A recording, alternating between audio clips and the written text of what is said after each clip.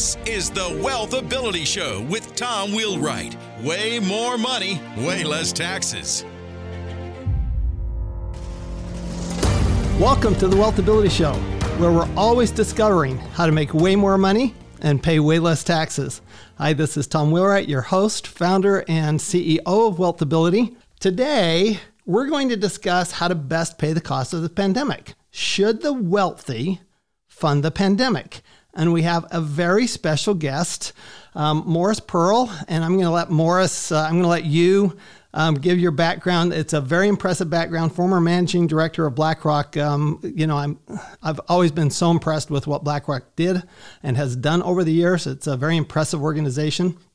And you have a very interesting mission that you're on right now. So go ahead and give us a little bit of your background and tell us about your new mission here with Patriotic Millionaires. Sure. I'll start at the beginning. I grew up the son of a clothing store owner in upstate New York near the Canadian border in Vermont. When I saw Death of a Salesman, I said, I know that guy, Willie Loman. He was in my father's office every month with those big sample cases selling stuff. And whenever my dad needed to make a decision, he had to talk to the accountant. And I don't know if I ever met the accountant, but I decided I'd much rather be the accountant than be the storekeeper because that sounded more interesting. So I went to the University of Pennsylvania, and then I discovered computer engineering, and I thought that was way more interesting than accounting. So I started doing computer engineering work, but combined that with my business interests. And I eventually ended up doing big securitization deals for Wall Street investment banks for quite a while in the 1980s. But inventing technology that we use to build the big computer systems we could use to analyze thousands and thousands of mortgages.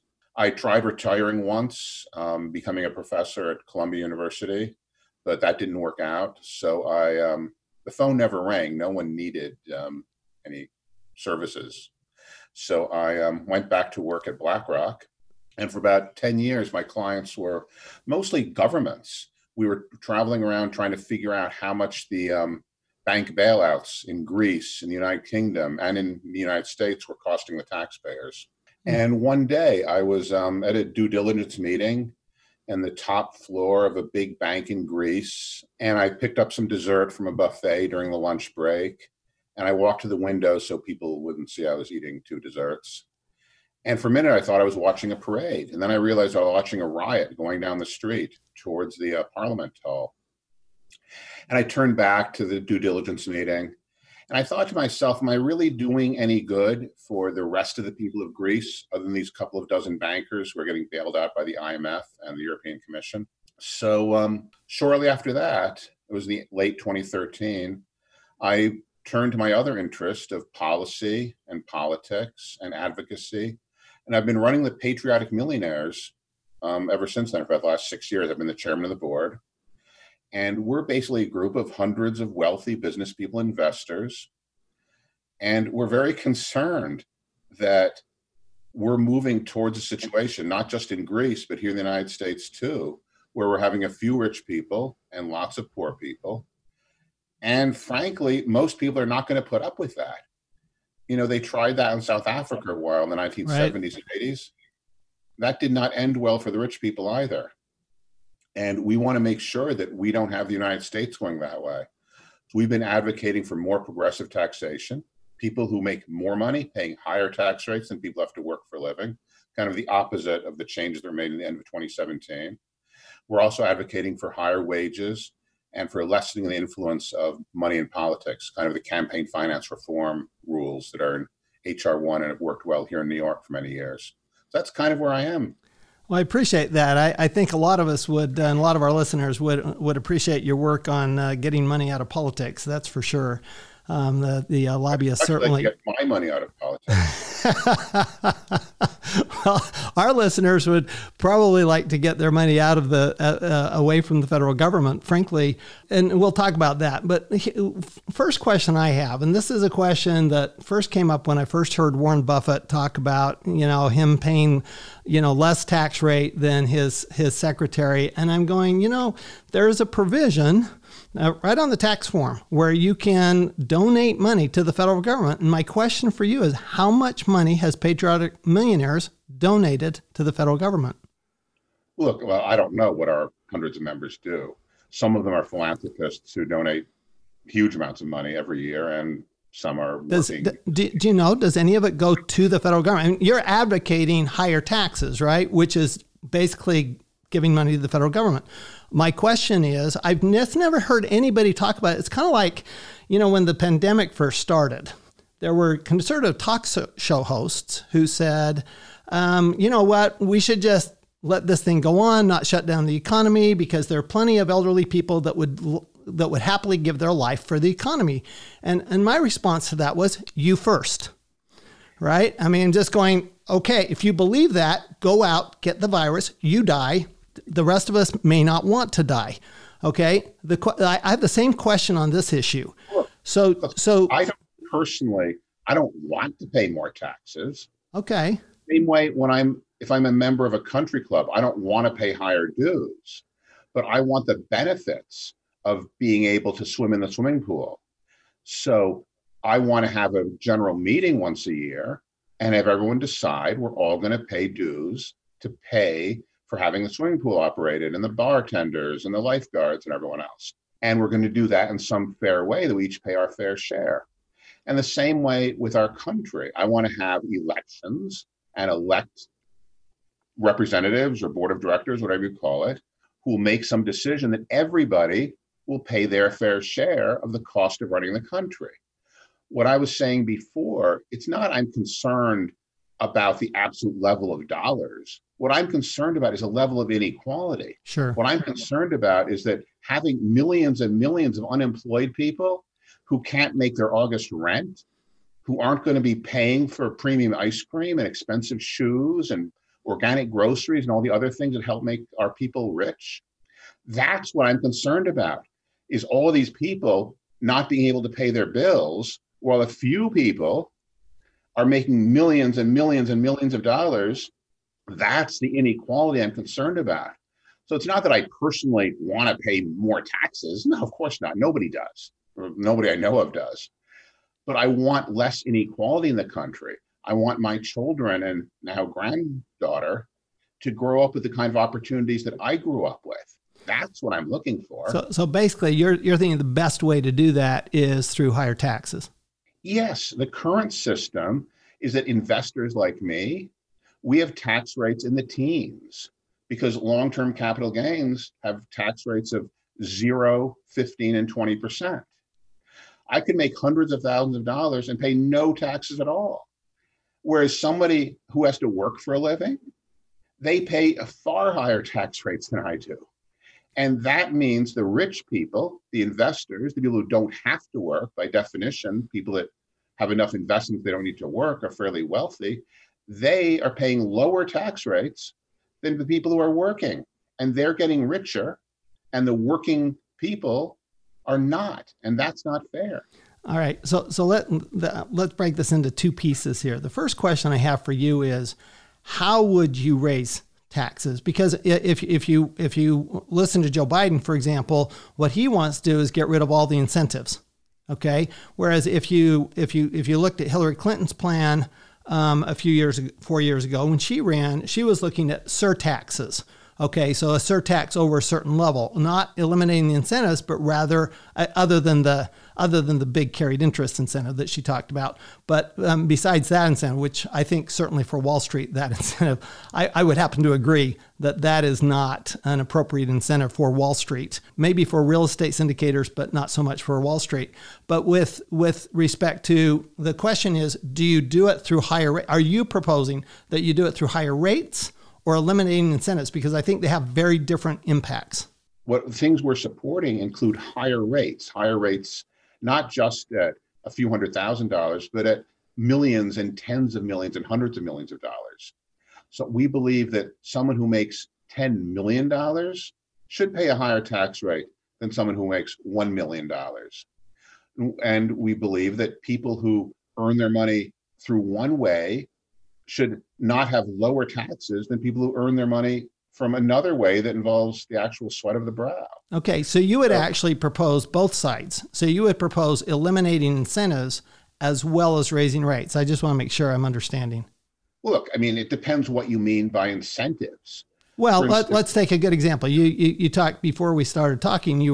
Before we started recording, you were talking about the 2017 Tax Act. Okay, so lots of incentives in that. In fact, I wrote a book called Tax Free Wealth. That the fundamental idea behind the book is that the tax law is a series of incentives. In fact, 99% of the tax law is a guide to reducing your taxes.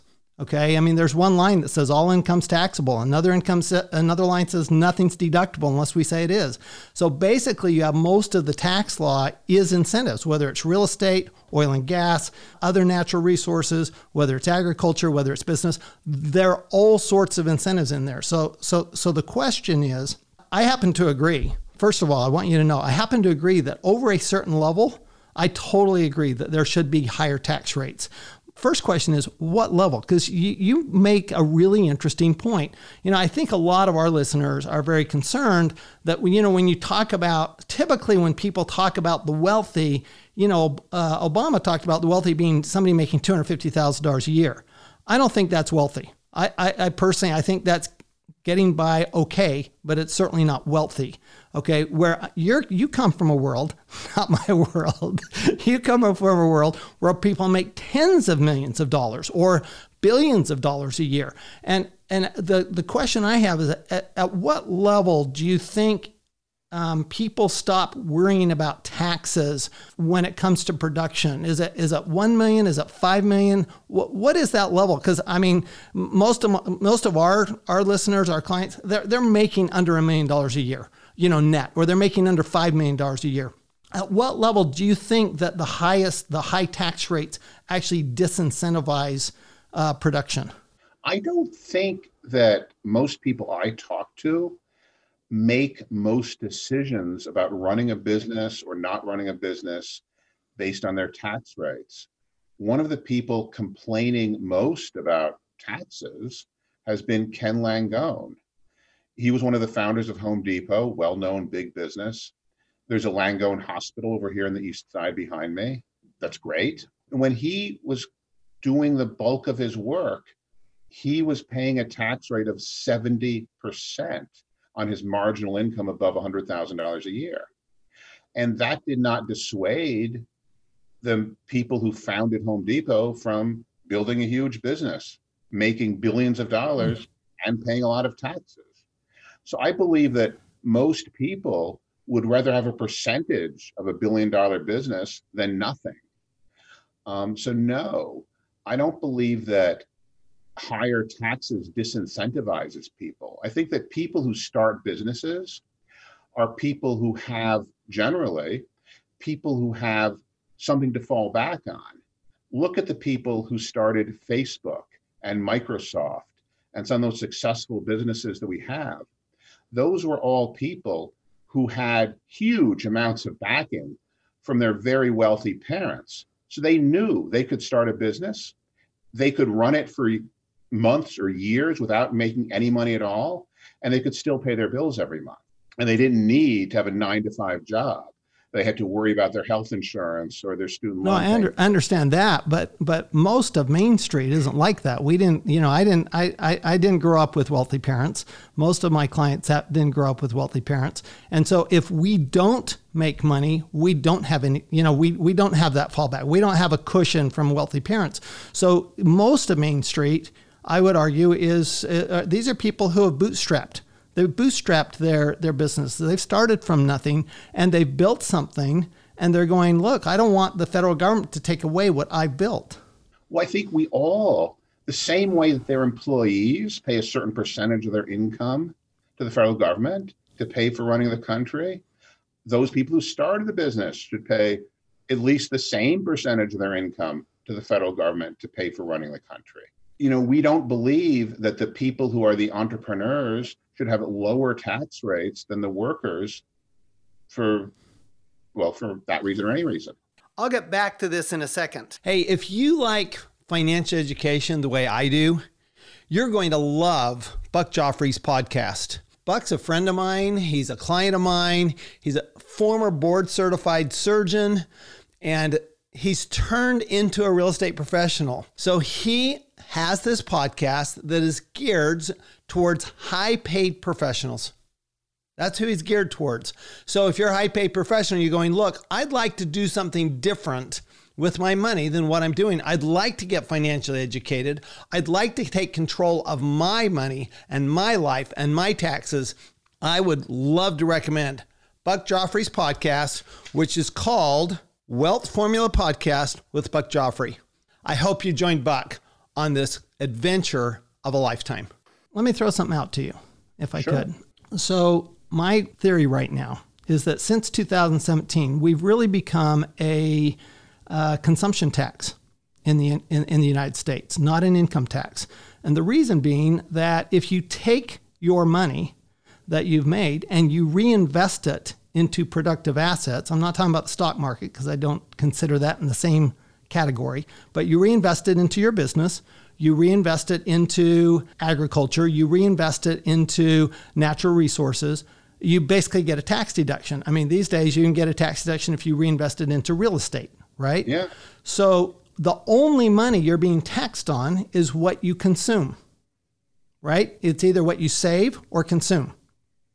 Money that you put back into production is not being taxed. So the question is, and there's no question that since 1944, when we started taxing employees, right, which we didn't tax before 1944, there's no question that there's been this huge evolution of the tax law to go from taxing the investing to taxing the worker. Okay, there's no question about that. I mean, nobody's going to argue with you on that. My question is, do you believe that the incentives of putting money, of rewarding reinvestment are not working?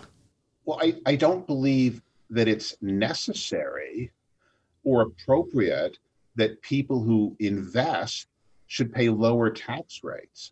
I believe that people were investing in businesses when tax rates were much higher than they are now.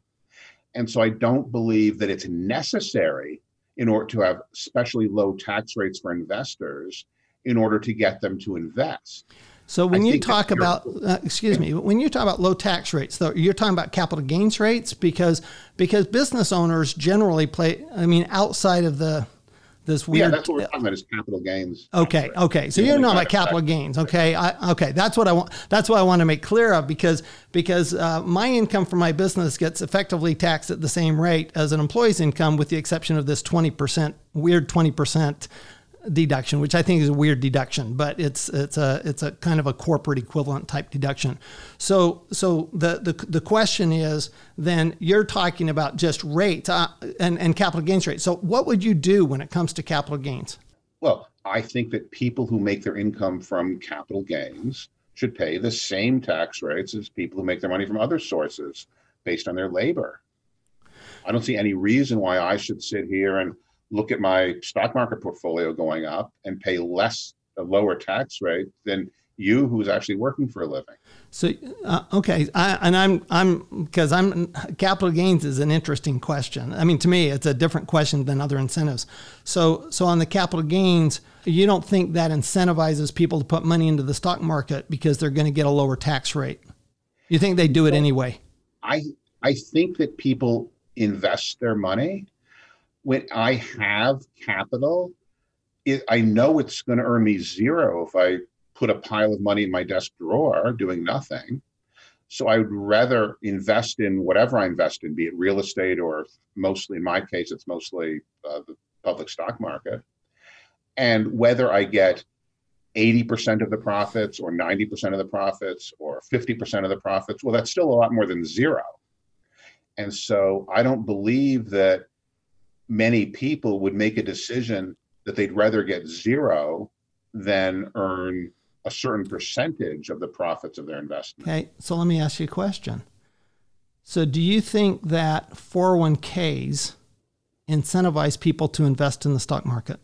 Well, I think 401ks do incentivize people to invest, yes. Because otherwise, what would they do with that money?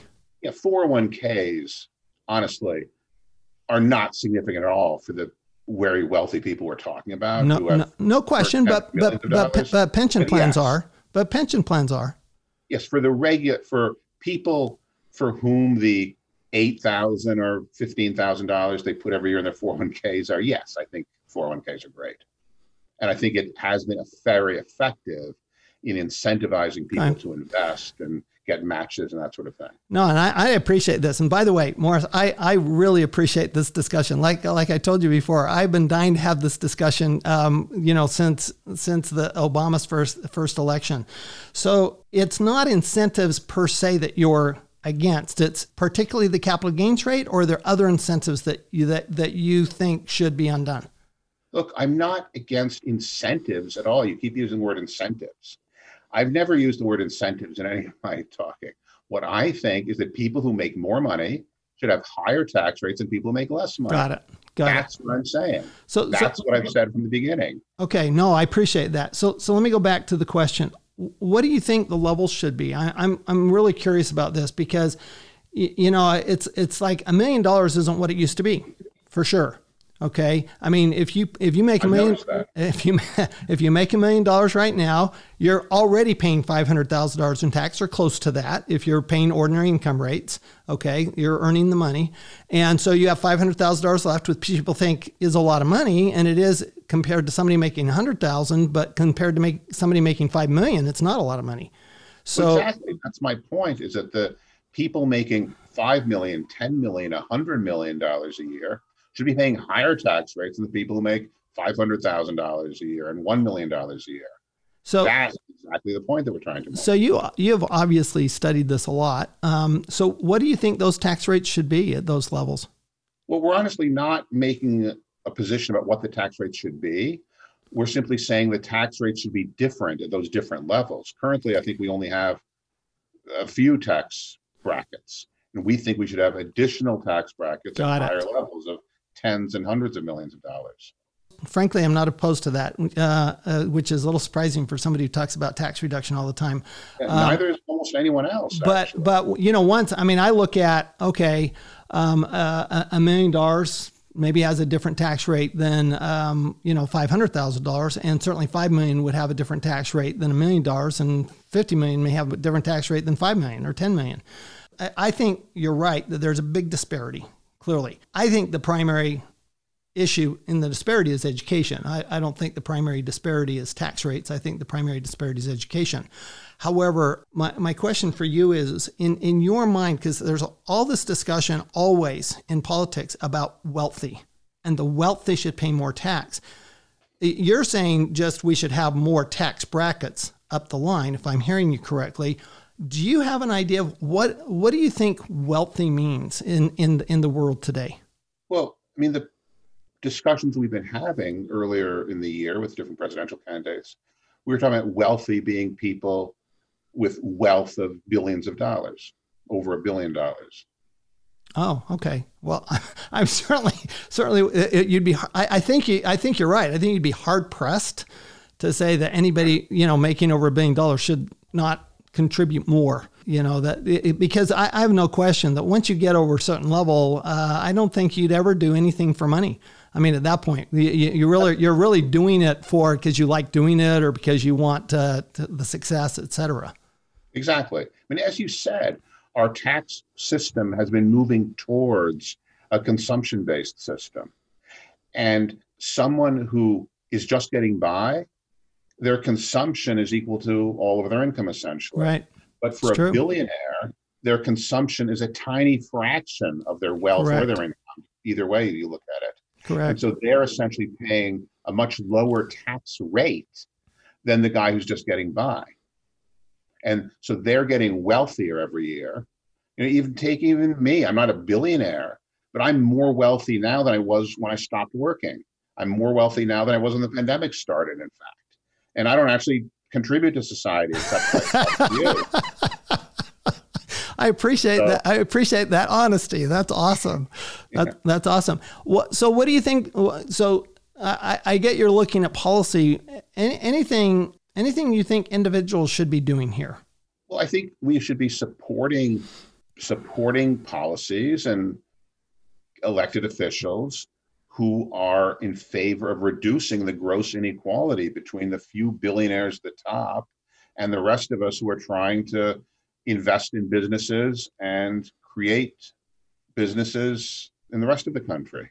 And what would you say, especially since most of our listeners are business owners, what would you say to business owners? What would be your advice to business owners here? I mean, you've come from probably one of the most successful businesses of all time. What would you say? I'll give you one piece of advice for a business owner. Almost all business owners make money by selling something to customers. And what's the important thing for a business that's selling something to customers is how much money the customers have. How much money all the people in the bar drinking on Friday night have is a lot more important than the wages of the one guy standing behind the bar pouring the beer. Interesting. And how do you feel about the inequality between like CEO compensation and average compensation? Well, I think I don't need to pick on any one person or individual. And it's not that I'm against people getting rich, but I do feel there's too much inequality in our system in general. I don't know if it's not that a few hundred CEOs of large companies are causing the problem necessarily. But yes, I do feel there's too much inequality in general, but it's not just a couple of hundred CEOs in the country. It's the thousands and thousands of very wealthy investors and people versus the millions and millions of unemployed people who aren't able to work at all during the pandemic. That's what I'm worried about. So one last question before we finish, Morris, Sure. if we could. Wealth tax. Your thoughts? Well, yeah, that's what we've been talking about. Not income tax. I'm talking about a wealth tax, like has been proposed, a tax on assets. So a property tax, basically, on assets as opposed to an income tax. Yeah. I mean, most people, including your listeners, already pay a wealth tax because much of their wealth is tied up in their real estate, their homes or their other real estate. They do. So we think that billionaires should also pay a wealth tax on their wealth. Okay. I wanted to hear it. Thank you. Yeah. Obviously some practical issues with how you do all those valuations, but nonetheless, Sure. Yeah. Appreciate it. Morris, really appreciate your time. Really appreciate your being on the show. If somebody wants more information about you and Patriotic Millionaires, where would they go? Patrioticmillionaires.org. That's patrioticmillionaires.org. We have a website. You can see what we're doing, see who we are, and join up if you like. Awesome. Thanks very much. And just remember everyone that we're talking primarily today about tax rates, and we always have to distinguish between tax rates, tax incentives, and there are certain things that the federal government actually does want us to do. They encourage us to do those through certain incentives. And when we learn what those are, when we get educated, just like we're getting educated here today by Morris Pearl, we're always, frankly, going to make way more money. And in the end, we'll pay way less tax. Thanks, everyone. You've been listening to the Wealth Ability Show with Tom Wheelwright. Way more money, way less taxes. To learn more, go to wealthability.com.